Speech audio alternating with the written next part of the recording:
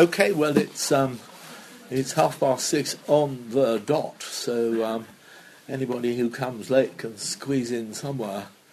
Welcome to almost the final meeting of arranged by the Society for Algerian Studies in this academic year. I should explain, I'm John King. I help to organise the Society, and this meeting is happening organised by the Society for Algerian Studies and held under the extremely kind and generous aegis of the London School of Economics, who give us their hospitality.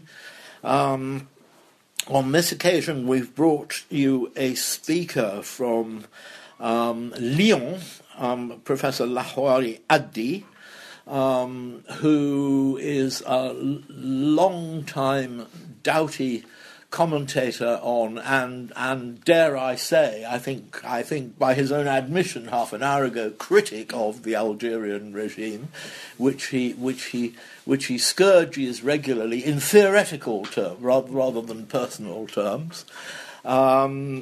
Professor Addi was at the University of Oran a professor of sociology, and he's now moved to Sciences Po at Lyon, where he continues to be professor of sociology and continues to write in French in the public prints. We've called the talk rather fancifully "Algeria, a State and its Discontents." I take entire responsibility for this rather twee title. Professor Addi is going to address all the difficult questions. What's happening? Where is it going to? What are the problems? What may possibly lie in the future? And we'll have question and answers afterwards. Questions through me, please. And we hope lots of you will have burning and interesting things to ask. I'll hand over to you, sir. Thank you very much, John. I am very glad to be here to talk about Algeria. And when I was asked to give a title for my talk, I said, okay, a state and its discontent. And I gave this title before writing my talk. So if we think about it, is there any place where there is a state without discontents? So if Algerian people are not happy with their government, I don't think that the British or the French are happy with their own government. So it's just anthropology. It's normal that. So I changed a little bit the title to make it consistent with my talk, and I prefer to talk about the contradictions of the Algerian political system.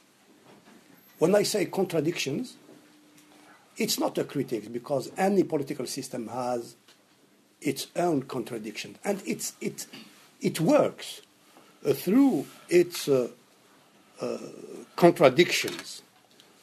And these contradictions are inherited from the past.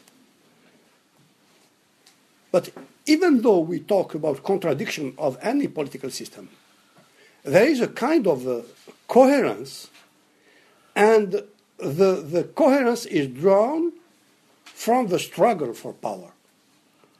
The motive, what makes any political system works is the struggle for power. Those who are in office, they don't want to leave as long as they have the resources to resist the opponents who are seeking to take over. This endless struggle takes place in a society made up of antagonistic groups that try to get advantages as much as possible. If we want to study any political system, we need to keep in mind that first, we will be dealing with anthropology and also universal tendencies of lust for power and wealth. So it's not specific to Algeria.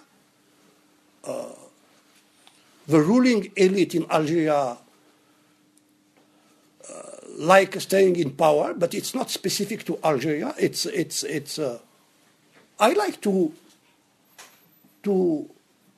remind my students of what Thomas Hobbes was writing some centuries ago. Men have a lust for power. Men have endless lust for power, lust that ends only with death. So we need to keep in mind that there are universal tendencies we find in third world countries and in particular in Algeria. And second, we have to remember to put the political system we are addressing in its historical framework. We can't understand any political system if we don't refer to its past, to the past of the country. And third, we should take into account the sociology of society that provides the political resources, because to fight for power, you need political resources. And what is political resources? What are political resources? It's violence, economy, religion, ideology, and so on. So it's in that perspective that I always approach the Algerian political system born out from a national liberation movement fueled by populism that became the ideological underpinning of the independent state from 1962. So I would like just to add another methodological observation to emphasize that the rulers obey the logic of the system that is consistent with their interests. So the change, if any, doesn't come from a goodwill of some rulers. It would come from historical circumstances or upheavals, or from the emergence of a social group building its hegemony on economy or ideology. It would be naive to expect that the rulers, becoming aware of a predicament or of social unrest, would implement change that at the end will enhance their opponents. As far as Algeria is concerned, I am somehow, for the short term, a kind of pessimistic. Because the ruling elite has still enough resources to resist to any change of the political system. Having said that, let's start with, I'm sure, the question you have. Why the so-called Arab Spring didn't take place in Algeria? I think there are two reasons. The first one is that Algeria had already its spring after the October 1988 riots that have shaken the regime. There were some 500 people killed in 1 week, and thousands of wounded. In the aftermath of that bloody week, the ruling elite decided to change the constitution in February 1989, putting an end to the single-party system. Many observers at that time wrote that Algeria is following the former socialist countries of Eastern Europe after the fall of Berlin Wall. Unfortunately, Algeria didn't take this path. The experience of the democratic transition lasted 2 years and a half, and there were about 60 parties, political parties, that took part to local elections in June 1990 and to the national elections in December 1991. And both of them, the local and the national elections, were won by the FIS, the Islamist party. So the experience was terminated by the army after the victory of the Islamists, the victory over the National Assembly. The cancellation of the elections led to a bloody decade that caused the death of 150 to 200,000 people and the disappearance of about 10,000 people.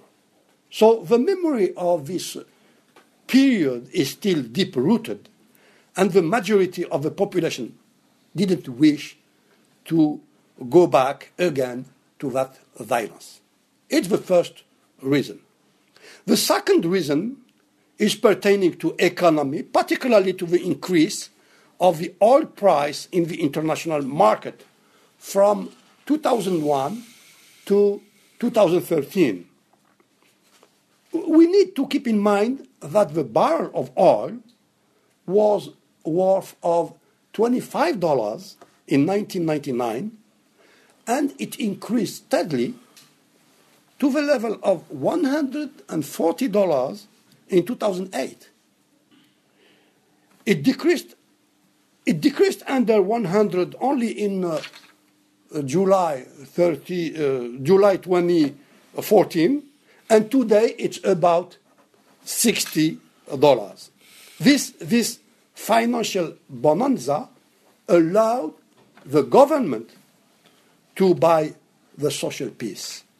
I think that these two reasons vindicate the absence of Algeria in the events of the so-called Arab Spring.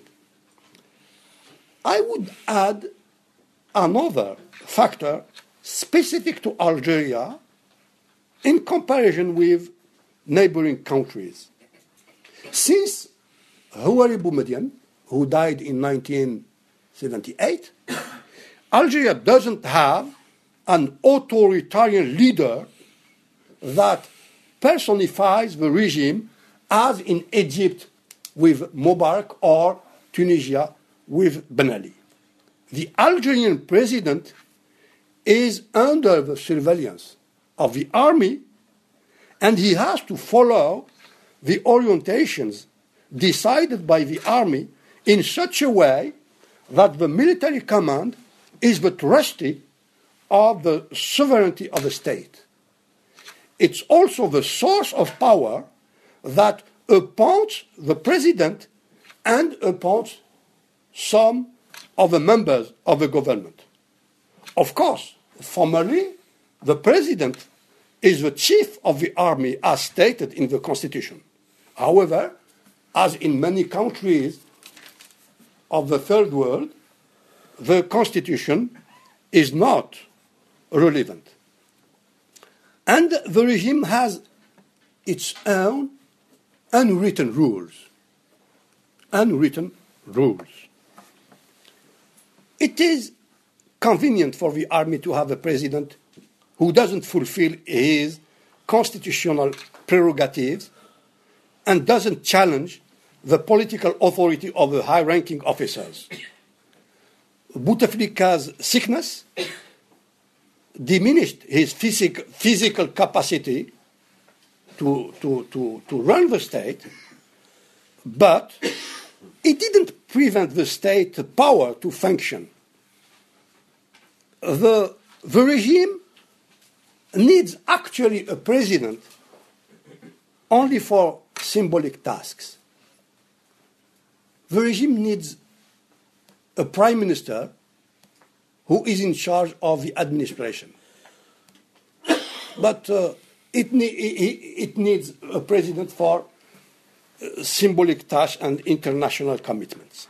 So it explains why the army allowed Bouteflika to change the constitution in 2008, because the 1996 constitution didn't allow the president in office to run for a third term. And Bouteflika changed the constitution in order to run for the third term in 2009, and the army allowed him even to run for the fourth time last year in 2014. And Bouteflika served the longest time at office since independence, more than Houari Boumediene. It's because he doesn't challenge the political authority of the army.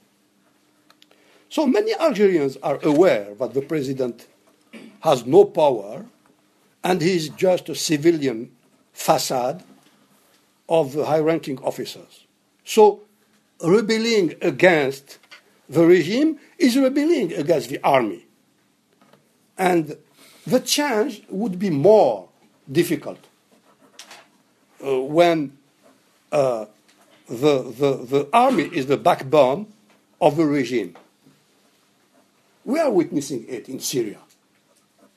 And there is no Algerian who would like his country to become a new Syria. So, the regime rests on an efficient intelligence service, namely the DRS, la sécurité militaire. Well, we called it 20 years ago la sécurité militaire, and anyone was fearing la sécurité militaire. It was magic.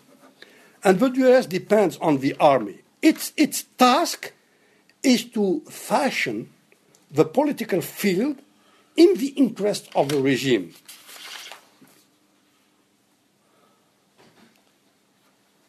There is, as I said, a political pluralism. There is a competition between different political parties at the time of elections, of course. There is a private press that criticizes often the economic and social situation or the policy of the government, targeting the weak performances of the government. This gives an image of a democratic political life protected by the government against Islamist violence. The reality, however, is more complex because the army screens the actors who take part in the legal political field and only accepts those who obey the double structure of state power, the formal power and the informal power. And the DRS took responsibility of fashioning the political offer in such a way, power. And the DRS took responsibility of fashioning the political offer in such a way that the supremacy of the army over the state institution is not questioned.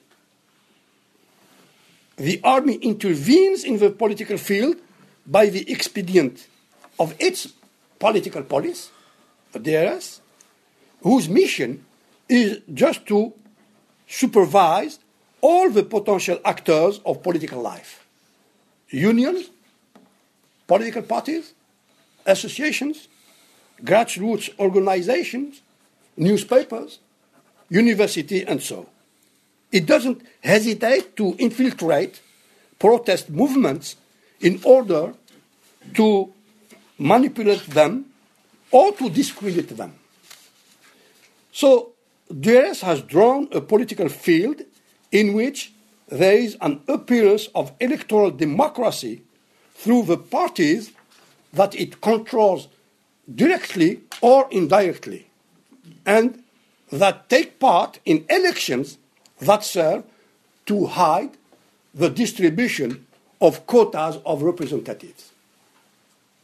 Algeria is not anymore an authoritarian single-party system, but it's not yet a democracy or even a rule of law.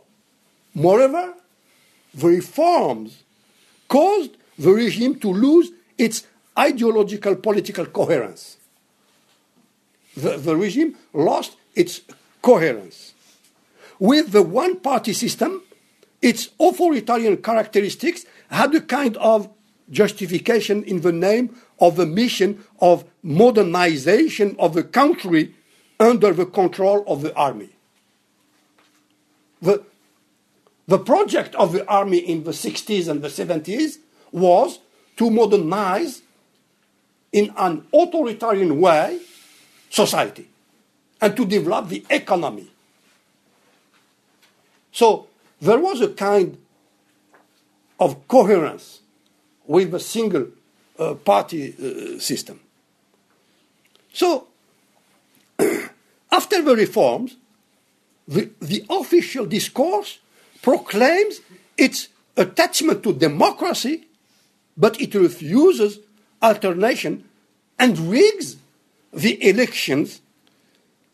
So either the regime changed too much or it changed too little. On one hand, it changed too much because it moved away from the logic of the one-party system that had its coherence. On the other hand, it changed too little because the army didn't want to renounce its historical legitimacy. So the political system is confronted with three major contradictions. The first is pertaining to the presence of two legitimacies, historical and electorate. The second is linked to the inevitable, unavoidable competition between the real power and the formal power. And finally, the third follows from the weak representativeness of the elected officials owing to the stuffing of ballot boxes. So the regime overcame these contradictions by buying social peace with the money from the export of oil. The Algerian regime actually is incompatible with the multi-party system because it doesn't expect the parties to enter into competition in order to exercise power in the name of the electorate. The parties must give to the population the feeling that they are represented in the state institutions and also give the image that the regime is rooted in society whose different political currents fight over the National Assembly where the policy of the government is decided. The reality, of course, is entirely different because the parties are not autonomous organizations conveying particular visions of the general interest. They are rather considered to be apparatuses of the state fulfilling functions of stabilization and of legitimacy of the state administration. Here lies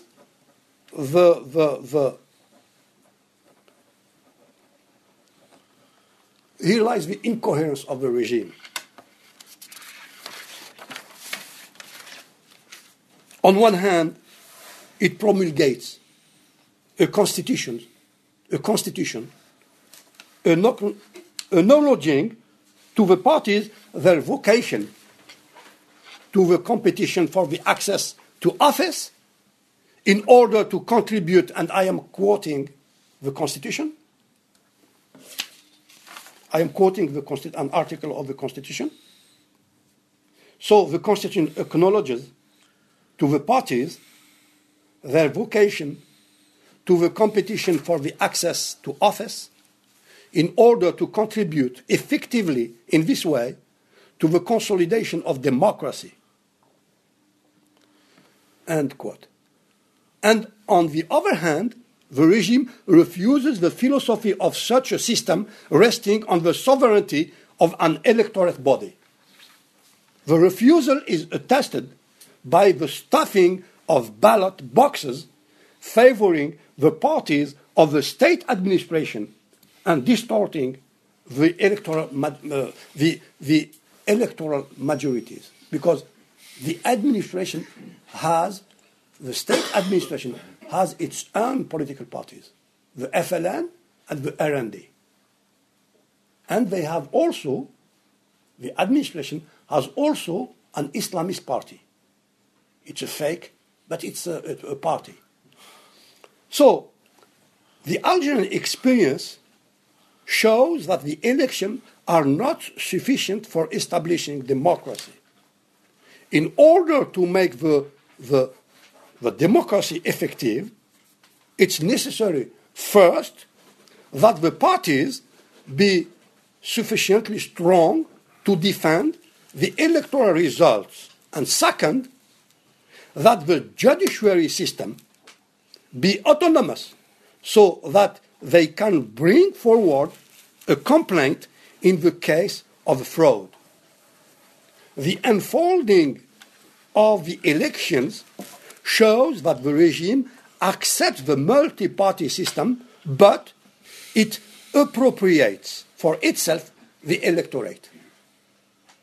The administration expresses the majority vote of the desired sense, in a situation in which the opposition parties don't have the capability to protect their potential electorate from a hijacking upstream or downstream. Upstream, in fashioning the electoral offer of such a manner to be integrated into the logic of the regime. Having made of the Islamist parties allies, what we call in French les islamistes de service, MSP and Alliance pour l'Algérie Verte and so and so,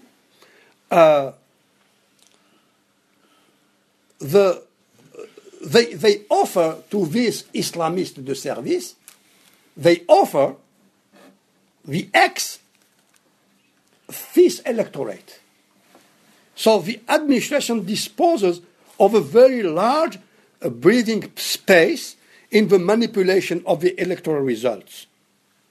And downstream, in stuffing the ballot boxes in areas where the parties are not implanted, they don't exist.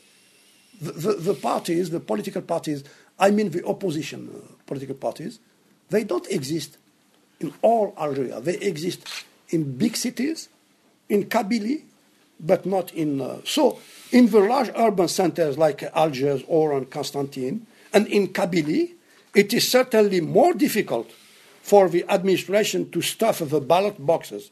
But in the rest of the country, where the parties are quasi inexistent, the administration draws the votes that allow it to balance out the assemblies according to its wishes.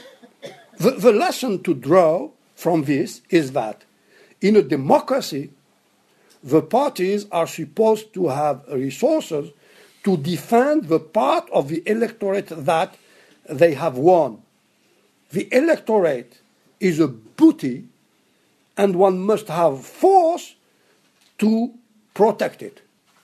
One must have a sufficient amount of militants in order to supervise the voting ballot boxes that are counted by the thousands of civil servants who are faithful to the state administration. The consequence is that the population doesn't recognize itself in the results of the vote and feels incapable of influencing the social and economic policy of the state or of the government. Thus, a contradictory collective behavior develops. On one hand, apathy and disinterest for the political life, hence the weak rates of participation in the elections.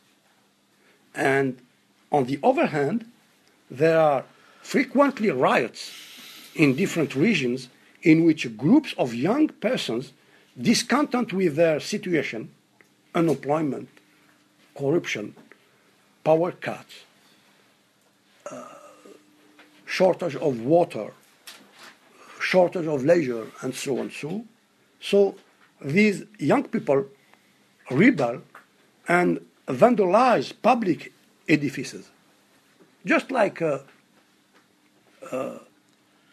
for many, many months in the southern areas, the people are expressing their unrest and their disagreement about shale gas policy. And the government didn't want to listen to them. And this population, as in they are not heard because they are not represented in the National Assembly. So there is no links between the state institutions and the population. For instance, in April 2001, following the assassination of a young man inside the police station, Kabylie was shaken by protests that lasted more than 1 year, and a movement of civil disobedience led by committees called Arsh asked for justice in the name of the family's victim. So,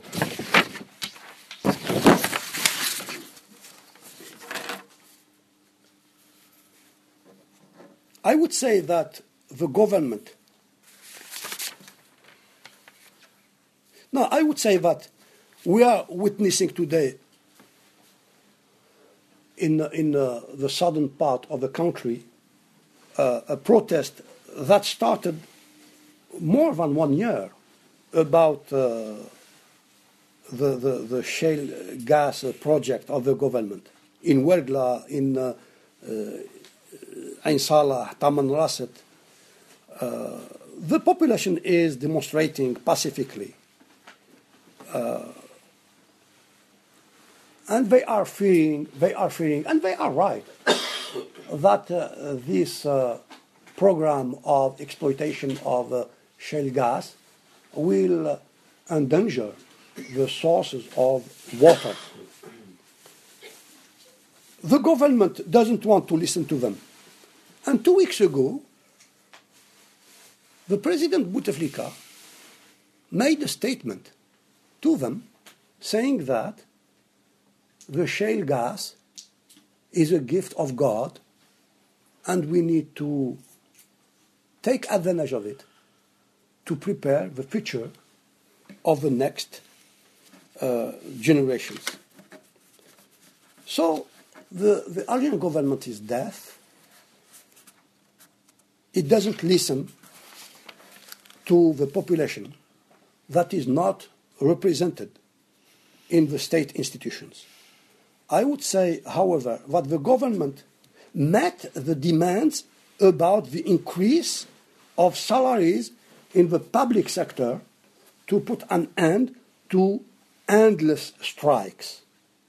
And the increase of the state budget, thanks to the oil price, allowed the government to subsidize economy, giving loans to young people and increasing the wages in the administration.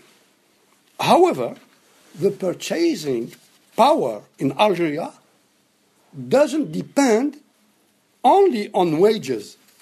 It depends on the exchange rate of the local currency. According to its financial needs, the government changes this rate in order to get more dinar. The dinar is the local currency. So it gets more dinar with the same amount of dollars, since the oil exportation are paid in dollars. With the same amount of dollar, by changing the exchange rate, the government has more dinar. But when the state budget is balanced or there is a surplus of money, the government doesn't increase the value of the dinar. Since Algeria imports 90% of the local consumption, the purchasing power is linked to the exchange rate. And the currency of the neighboring Morocco, which has fewer financial resources, is exchanged at 12 dirham to $1, while the Algerian dinar is exchanged at 80 to $1. It is the low exchange rate of the local currency has, unfortunately, heavy consequences on the economy, because it creates difficulties for a number of small and medium businesses in the private sector, which have been forced to close and lay off workers because of the excessive cost of imported inputs and the competition of foreign products. So the liberalization of foreign trade by lowering customs duties has opened up the domestic market to products imported from South Asia, clothing, shoes, and many commodities. And it has made the national production more vulnerable. Wages generated by the huge public investments are mostly spent in the consumption of imported goods, which certainly doesn't promote local accumulation. It's as if wage earners' demands is as if the wage earner demands were addressed abroad, obstructing the formation of a domestic production. A large part of the state's investments and salary goes outside the country rather than helping to develop the domestic market. This policy has shrunk the basis of productive work and reinforced the trading and rentier character of the economy, distributing wealth through speculation. This can be seen in the breakdown of employment, in which agriculture and industry account for barely 25% of the total. The foreign debt was reimbursed, and it decreased from $46 billion in 2007. This financial bonanza has made it possible to implement an economic program injecting something like for example, the East-West Freeway, railways, urban transportations, and also the distribution of drinking water and social housing. And this program got, and as this program got underway, it has been calculated that the growth rate rose from 6.8% each year between 2002 and 2013. But it should be remembered that the activities of sectors like construction, public works, and services don't create wealth. Infrastructures, in general, they are, of course, necessary to all economies, and the lack of them is a drawback, but they don't create wealth. Income from oil that is used in the program to develop the economy is crimped off by foreign outflows, and in fact, it is mainly foreign companies better equipped and more efficient than the national enterprises that have been awarded the contracts to carry out these projects. The government has no strategy to reinforce the productive capacity of national enterprises, public or private, to enable them to face the international competition. The oil income that finances the $100 billion program mainly benefits the foreign companies that are carrying out the various infrastructure works. The Algerian experience shows that the transition towards the market needs a political shift aiming at building a legal framework for economic activities in all the competing commercial relationships. The market will be dominated by anarchy if there is no independence of the judiciary and freedom of trade unions. Fair competition destroys profiteering mechanisms and liberates an economic dynamic that can't be opposed by privileges that have been acquired by force. This is why the market is the expression of the autonomy of the trading sphere and also the capacity of civil society. By civil society, I mean political parties, media, trade unions, grassroots organizations, and so on. A civil society able to impose formal and institutional relationships of authority that can't easily be deviated to serve private ends. The laws of the market corresponds to the rule of law, as Jürgen Habermas put it, and he agrees with Karl Polanyi about the relationship between the market and the state.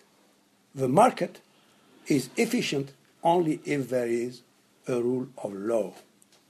From the 70s up until now, Algeria has always had a very high level of investment, about 30% of the GNP. But somehow, Algeria seems unable to generate the expected growth. This is mainly to be explained by the nature of the political regime, in which there is a hidden power above the institutions. This situation reinforces predatory practices and widespread corruption. The authoritarian character of the regime is organized around the rentier state of the economy, which in turn reinforces it. So, even the reports of the World Bank and the International Monetary Funds, which usually are prone to use diplomatic rhetoric, are somehow perplexed by Algeria, which they insist possesses all that is necessary for sustainable growth. They identify the institutions as being responsible, drawing attention to the administrative blockage, feeble authority of justice, and spread corruption. These obstacles are due to the political nature of a regime that is incompatible with the laws of the market. In a perceptive article that recognized the intimate relationship between the economy and the nature of the regime, William Byrd, a British scholar, remarked that, I am quoting, the ostensible objective is that of modern and neutral institutions, but the fundamental function of these institutions is to protect the transactions of a caste of economic agents whose power is based on control of the army and the security services. Numerous magistrates act on behalf of the clans when they wish to eliminate or imprison managers that are inconveniencing the businesses of these interest groups. Unquote. So, from the outset, and it will be my conclusion, independent Algeria was marked by fundamental contradictions. I was talking about many contradictions in the political system, and I was saying that history unfolds through contradictions. There are many contradictions, but I think the biggest contradiction of Algeria, and it is a paradox, Algeria is still paying the price because of this paradox. The state, which is normally public, has been privatized by a group in the name of the historical legitimacy. While economic activities, which are normally private, were made public. It's the biggest contradiction of Algeria. And if Algeria wants to overcome or to develop, it has to put an end to that contradiction. Suffering from this contradiction, Algeria has been in the process of reforming its economy since the 1980s.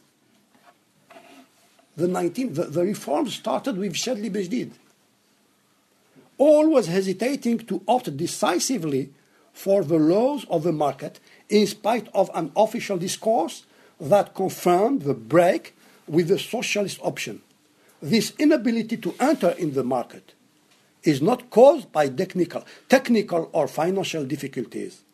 The causes are political, because the laws of the market assume that there is an autonomous economic power with independent trade unions and an autonomous legal system as counterweights.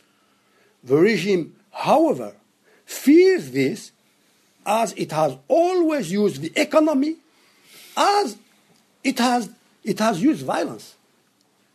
It used economy as a political resource in order to maintain itself in power. Now, the question is, what if in 6 months, in 1 year, in 2 years, the barrel of petrol will be worth $20 or $25? Algeria will be in trouble. Thank you very much.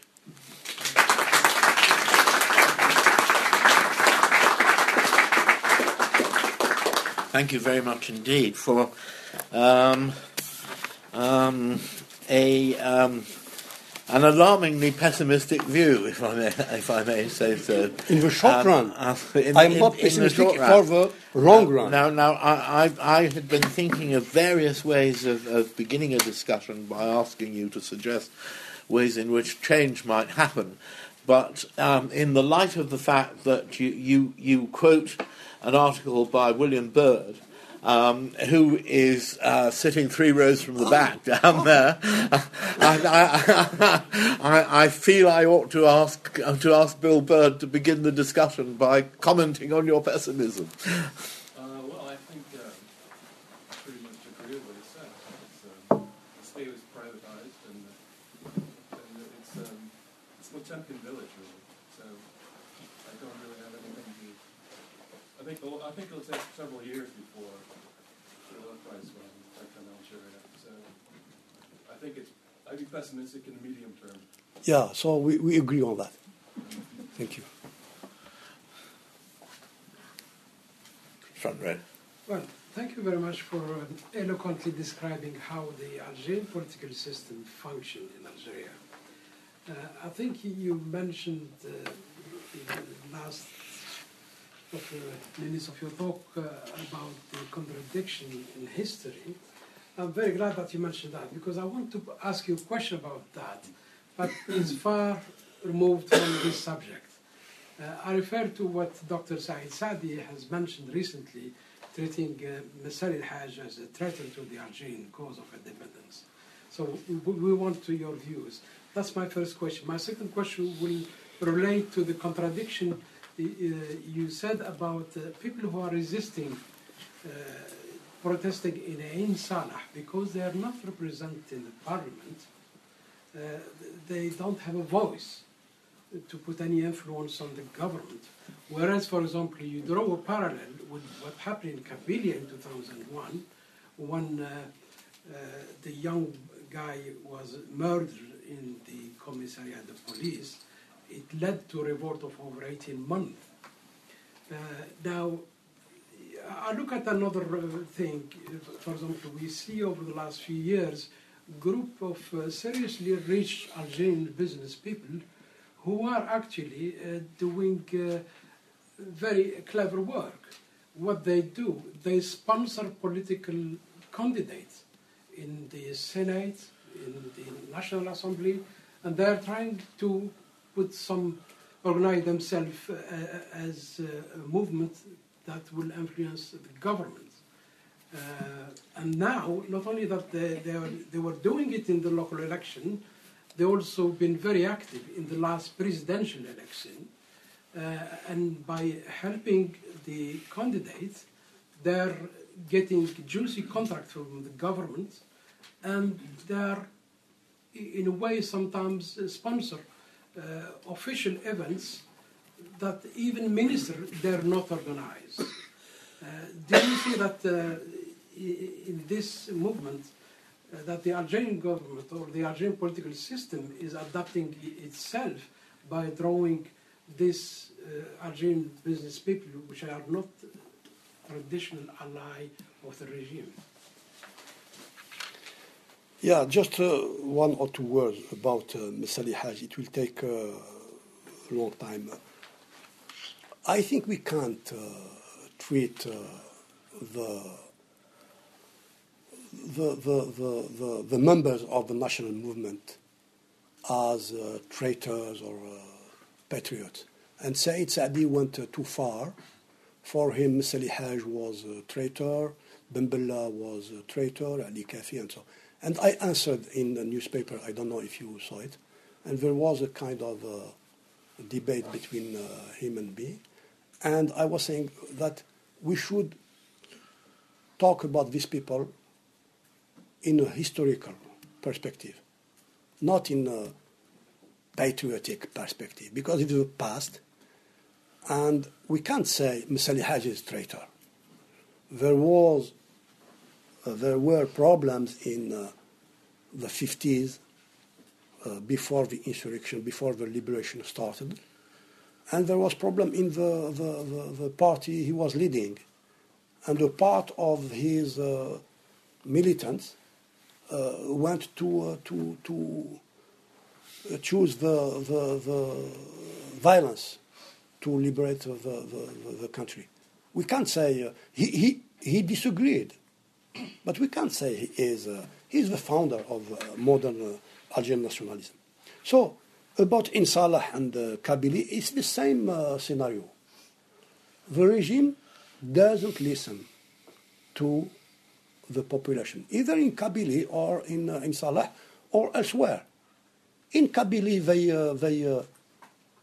they didn't bring to court the police officer who killed these young people in the police station. The people in Kabylie, they were asking just for justice, and the government wasn't able and didn't want to listen to the people and to serve justice. So it lasted almost 2 years or 3 years. But there was nothing at the end. Nothing. The population in Algeria is not represented in the state institutions. So it's the same in the Sahara, in the south, in the southern part of Algeria.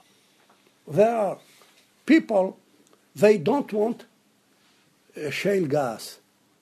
In France, the government wanted to export shale gas. There was a protest in France, and the government gave up the project. In Algeria, they don't want to give up. And it's worse in Algeria. In Algeria, it's worse because the water is scarce. There is scarcity of water. And the shale gas technology needs a lot of water. And the water in these cities in the south will be contaminated. But still, the regime doesn't want to. The regime he wants to increase the political resource, the financial resources to better strengthen itself against Algeria or civil society. Now, the businesses, there are businesses, but there is no business in Algeria that could succeed if it is not protected by the security services. Ali Haddad, who is billionaire,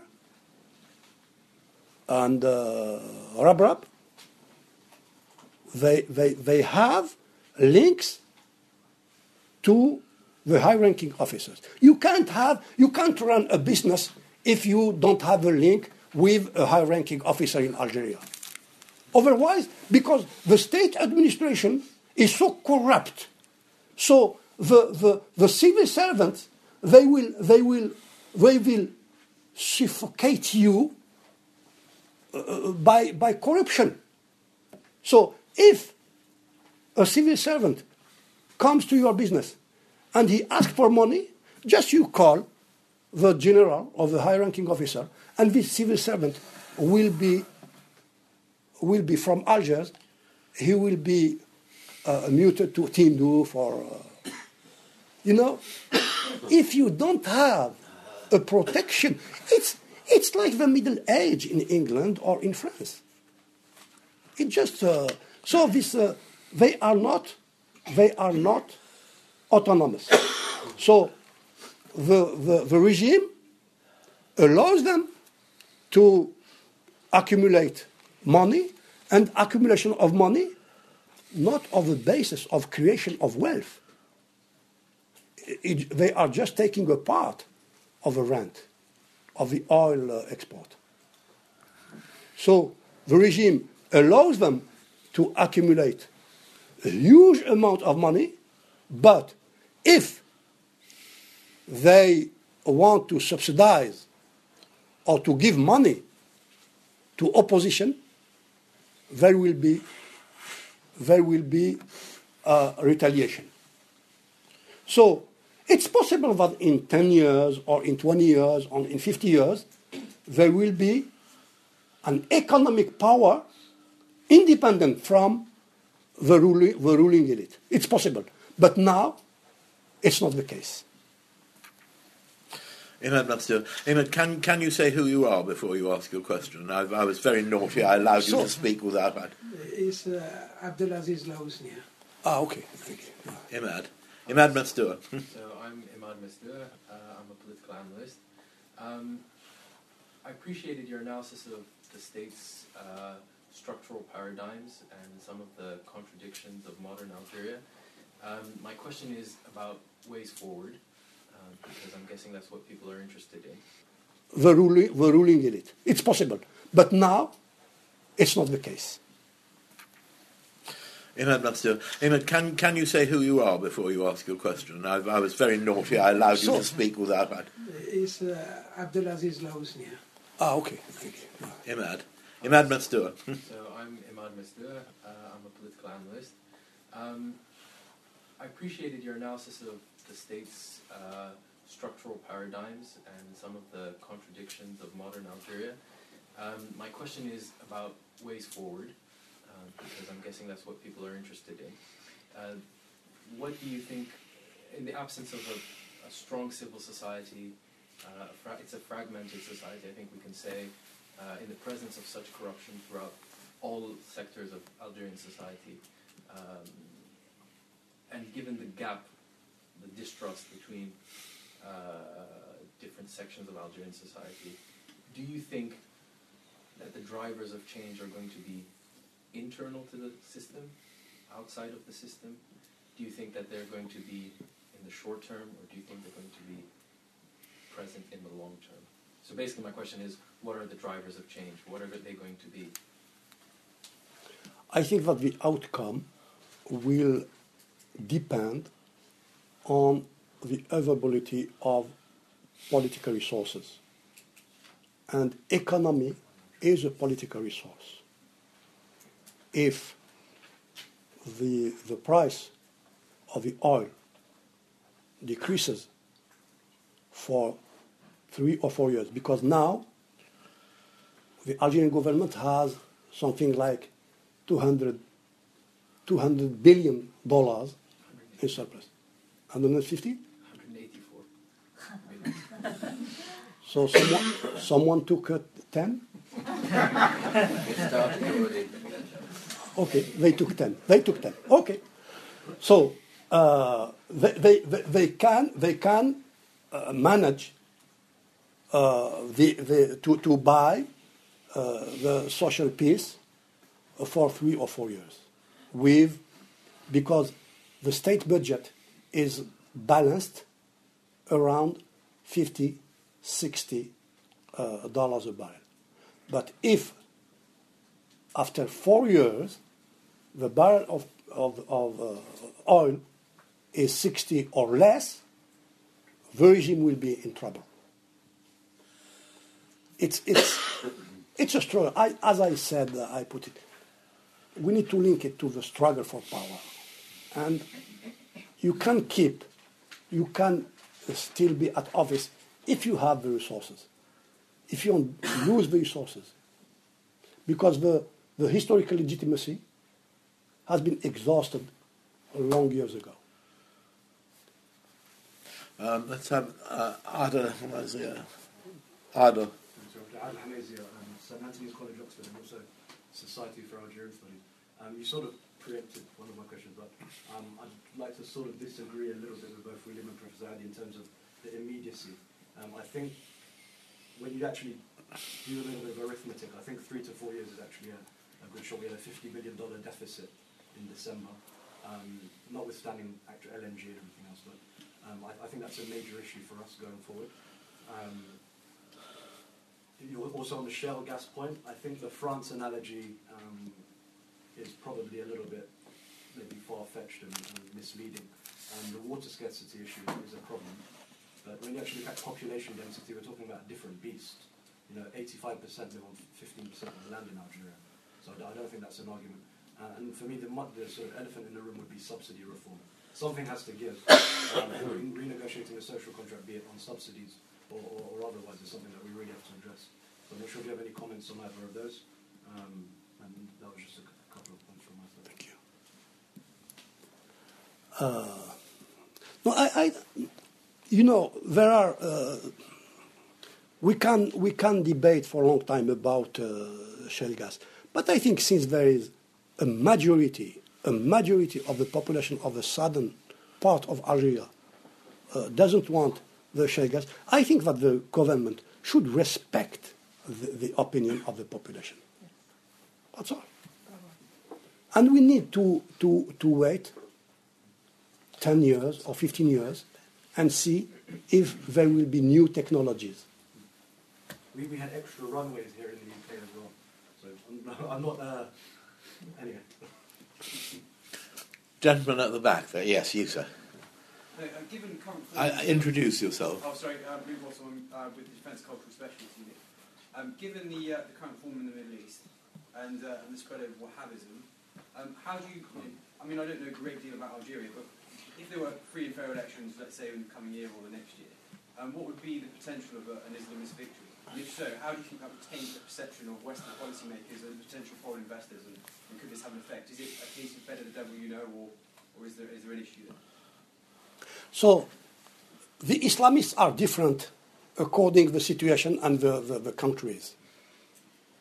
In the Middle East, the problem has been aggravated by the invasion of Iraq.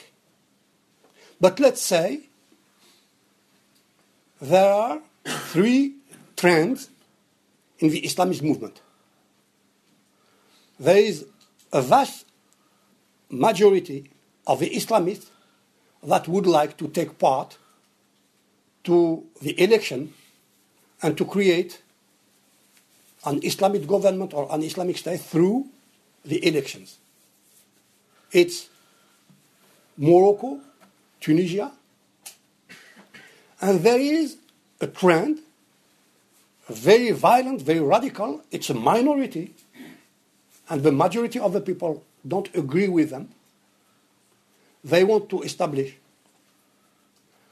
an Islamic state with violence. But I would say, and I am not a conspirationist, many of these violent Islamists are manipulated by intelligence service. And there is a third trend, but I think it's the future of the Islamists. There is what we call the post-Islamist parties. And the best illustration is the Wasat party in Egypt. It's an Islamism that is seeking to make compatible Islam with human rights and democracy. For instance, the Islamist party Wasat states that it doesn't aim to establish an Islamic state, but a civil state. And they accept non-Muslims among their ranks. I would say, unfortunately, in free elections in 2012, they got only 3.5% of the electorate. But I think that the future of the Islamist parties is the Wasat or the AKP of Turkey. Because the Islamist movement, I studied the Algerian Islamist movement. It's basically a contradictory product of modernity. In one way, they want people to be heard in the state institutions, but in the other, what is modern, but in the other way, or the other hand, the ideology rests on an utopia. And when utopia meets history, utopia fades away, but not history. We'll go for the front row here, first of all. Yeah, identify. Yeah, I'm Latifa, I'm a PhD student. I have a question about your famous concept of la régression. It's exactly what Yes. I said now. Exactly. Yeah, when history meets Yeah, utopia, yeah, history yeah. unfolds and the utopia fades away. In the régression féconde, La régression féconde. 2015 Algeria, do you think the regression is still there and is still féconde? And where you put the women's right in this regression féconde? Do you know that the majority of women in Algeria, when they vote for Islamist parties? we need to face the historical reality and the cultural reality of our societies. So what I call the régression féconde, it was in 1992. I wrote an article about the cancellation of the elections, and I was hoping that the military let the Islamists run the government. And of course, with a commitment from the army and from the other political parties on some conditions. And I thought, and I still think, that the Islamist parties, they don't have a future. They don't have a future because they express an utopia. They say we will implement the Quran and everything will improve. With all the respect we have for the Quran, how could you apply the Quran and the underemployment rate will decrease? So, if with certain conditions, as in Tunisia or in Morocco today the government is Islamist, and the Islamists in Morocco, they are losing popularity, as they are losing popularity in Turkey, and they would lose, and even in Egypt. In Egypt, the Islamists were losing the popularity. So the army should have let them end the turn, and to go to, the army should have put as condition the respect of the elections. But let me tell you in Egypt why the army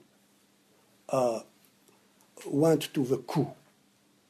The Egyptian army is involved in the economy, Egyptian economy, at the level of 30% of the GNP. So with a civilian government, the army, the high-ranking officers, will lose the many privileges. So they made the coup. They didn't make the coup to defend women because in these societies, and in particular in Algeria, there are deep aspiration for modernity, for modernization. And nobody can limit or weaken this aspiration to modernity. So I think that it was a mistake. And the mistake was made on this implicit settlement. Let us run the state and we will give you the society. So now in Algeria, society belongs to the Islamists. And the money of the state belongs to the army. How to break this situation? Now, we should go to the elections and let people express themselves and let people learn. Let people learn that the Islamist party, they don't have a sustainable or a coherent political program. I am sure I didn't convince you because it's a sensitive and it's a debatable problem. But it's my point of view. I've got several questions coming up now, so can we all be fairly brisk? The gentleman in the second row first. You I'll try to be brief. First identify before you speak. I'm Paul Raymond. I'm a journalist. First point, I'm interested in the way you framed a lot of your analysis through economics, and I think that's very enlightening. But you also talked about the disconnect between the state and the population, and I'm wondering, in the case of Ghardaya and similar conflicts around the country, this is clearly the most prominent one, is the fact that this is still going on symptomatic of the state not listening to the population? And my second question is, how much is the security establishment worried about the situation both in Libya and in Mali? So, what is going on in the southern part of Algeria is worrying because there are weapons that could come from Libya and southern Tunisia. And I think that the government and the military are very, very worried. It's a huge country, and unfortunately, if the expectations of the population are not met, some political currents would radicalize, and there are foreign countries that could get involved to destabilize Algeria. So, in Ghardaya, there is a very alarming situation, and the government is not addressing the problem. In about the shale gas protest, the government is not addressing the problem. 1 week ago, the chief command of the sixth region, the military region based in Tamarasset, the general, I don't know his name, Athmani, he went to In Salah and he talked to the population. It's not the business of the army. The army has nothing to do with, it's not the vocation of the army to manage conflicts. There are parties, there is administration, the government, but I think that the General Atmani went there because of the absence. But I would say, that area is. I would say only through the chair, please. There is something. The Algerian political system is very easy to understand, but it is opaque. So we need to know that the military leadership, there are clans, and they don't agree. In Algeria, there is no one leader. There is 50 or 60 leaders, and they don't agree. And probably they don't agree about shale gas policy. They don't agree about Ghardaya. And we, if you ask me, how do you know that? We know that because in the newspaper, sometimes there are articles in newspapers. You feel the conflict. The conflict at the leadership level. For instance, when Louisa Hannoun criticizes Bouteflika, it means that there is a clan of generals who are not happy with Bouteflika. Or Salimat Limsani in Al-Watan criticize something. It's we have codes to read so they don't agree. And you know there are these clans. They have people in newspapers. They have people in the political field, and they have for instance, when Ammar Saidani, the leader, what a shame, the leader of the FLN, the party of Amirouche and Al ibn Mahdi, led by Ammar Saidani. When Ammar Saidani criticizes openly the general Tawfiq Madian 2 years ago, it was the expression of a conflict between them. So this adds to incoherence of the policy. The government, the ministers, the government doesn't know on which foot he can dance, because the general calls saying that, the other calls saying that. And let me tell you that Bouteflika has no authority. No authority. The evidence is he speaks, he hardly speaks. Tawfiq Madian 2 years ago, it was the expression of a conflict between them. So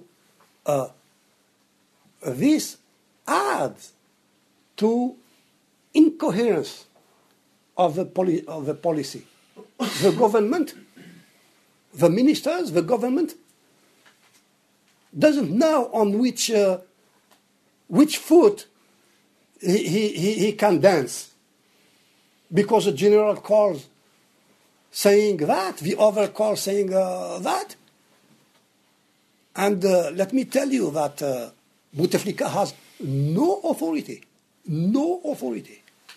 The evidence is he speaks, he hardly speaks. He works hardly. So the system works without a strong leadership. You, sir, in the front row. Yeah, very simple. Identify who you are, please. Yeah, my name is Karim Kara. Very simplistic question, really. You said that the wealth of Algeria through the oil business and all that can last, or can take the people, the population, for a number of years, and then if the price of the barrel falls down, there will be a collapse in the government. What do you mean by collapse? What is going to happen if the government collapses? What do you think the prospect of a collapsed government will mean to Algeria and its population as a whole?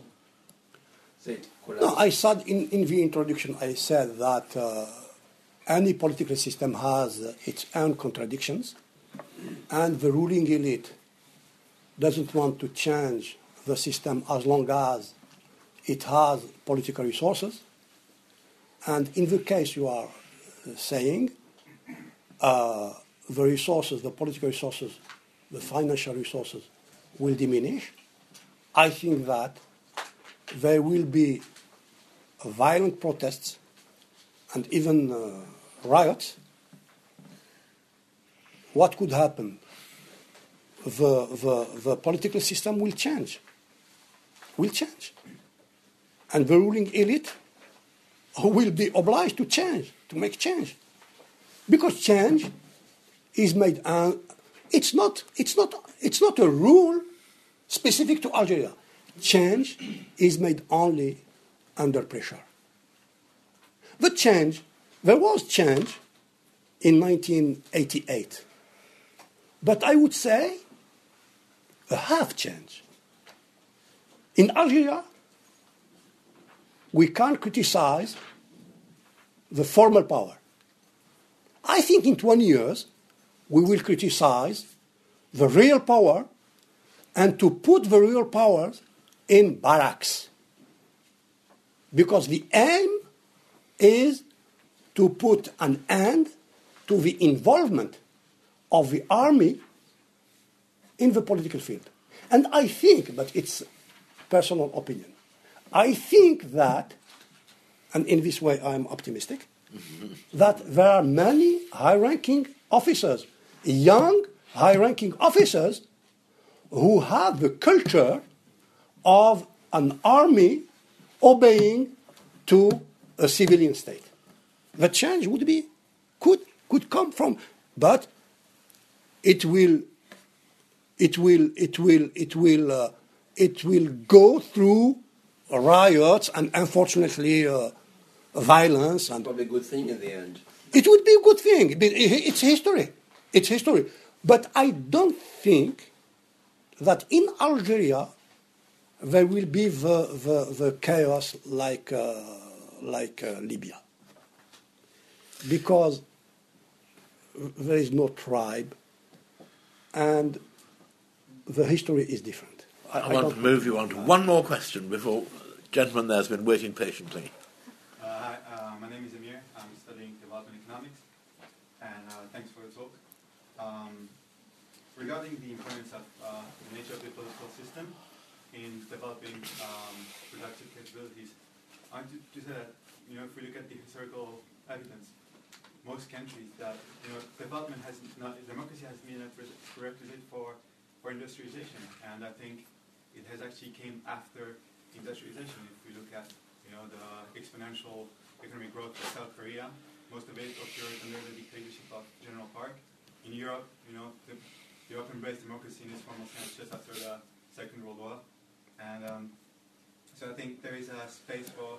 In that case, like when we talk about the laws of the market in resource-rich countries, I think there's a need for proactive, strong role to say in actually shifting the comparative advantage in the resource sector towards production and investing in things like where no one else would invest, like education or infrastructure. And I think Algeria's problem has been frequently like subsidies. The World Bank estimated that subsidies represented 14% of Algeria's GDP. But the problem is that most of it were made in consumption subsidies rather than production. And I think, in my opinion, the prospects for change will occur when we'll subsidize, the state will subsidize production instead of consumption. And in that regard, it's obviously not going to happen anytime. Better come to a question, especially as we're coming to 8 o'clock. To what extent do you think that the nature of the political system, the nature of the regime is inherently against the shift towards from consumption to production? And you mentioned a few businessmen, but I think these guys are involved in production. So, what do you think? These guys are involved in production? Yeah. Industrial production. Beside Rabrab, I don't see who is involved in production. Because Ali Haddad, it's just infrastructure works. I have. You have three. Huh? You have three. Three what? You have Rabrab, Haddad, and you have someone else. But Rabrab has businesses and he creates a value. The other, it's okay. I think that your question is very, very interesting. I think that we shouldn't think just about democracy as a theoretical model, because what are seeking for or what are looking for societies regarding the political issue? They are seeking to a better political participation, and in that way, democracy can be seen as it could have many stages. In Latin America, we talk about, political scientists talk about Latin America as semi-democratic states. So we should look at the way to create a coherent political system in which the populations have the feeling to be heard. The feeling to be heard, effectively or fictively. Why I was talking about the coherence of a single-party system. I am not nostalgic of a single-party system. But during the Boumediene era, people used to identify to him. And they were thinking that thanks to Boumediene, we have someone in the state who is implementing the policy we want. There is someone who is protecting us, defending us. So the large sectors of the population had the feeling that they are represented. They are there in the state. After the death of Boumediene, Chadli Benziz was appointed, and Chadli Benziz was not charismatic. He didn't have the charisma. And hence, the political difficulties in Algeria started. So, I think that the ruling elite should find a way in order to give a feeling to the population to be heard and to be participating to the state. And today, it's not the case. It's not the case, you know. It's a nightmare to deal with the Algerian administration. It's a nightmare. It's a nightmare to face the everyday life in Algeria. Why? Because the Algerian people, and I am one of them, we feel that we don't have a state. We don't have a state. We have a president who is very, very sick and absent, and we have anonymous high-ranking officers who don't agree. They agree only on the unity of and the interest of the regime. So I think that there are solutions, and I think that the option of Mouloud Hamrouche would be a good option. I mean, a transition with the army and gradually to get out from this dual state power. I think that's a very good place to end. Not as pessimistic as it might be. Yeah, it is not. Yeah. Thank you. Thank you all very much for coming. I'm just going to take the time to tell you that the next Middle East Centre lecture is Tuesday, the 17th of March, when Dr. Jonathan Vertzen will be talking about political events in the 1920s in the Middle East, and we'll be looking at political revolts of the 1920s, which were curious forecursors of more recent events in many ways.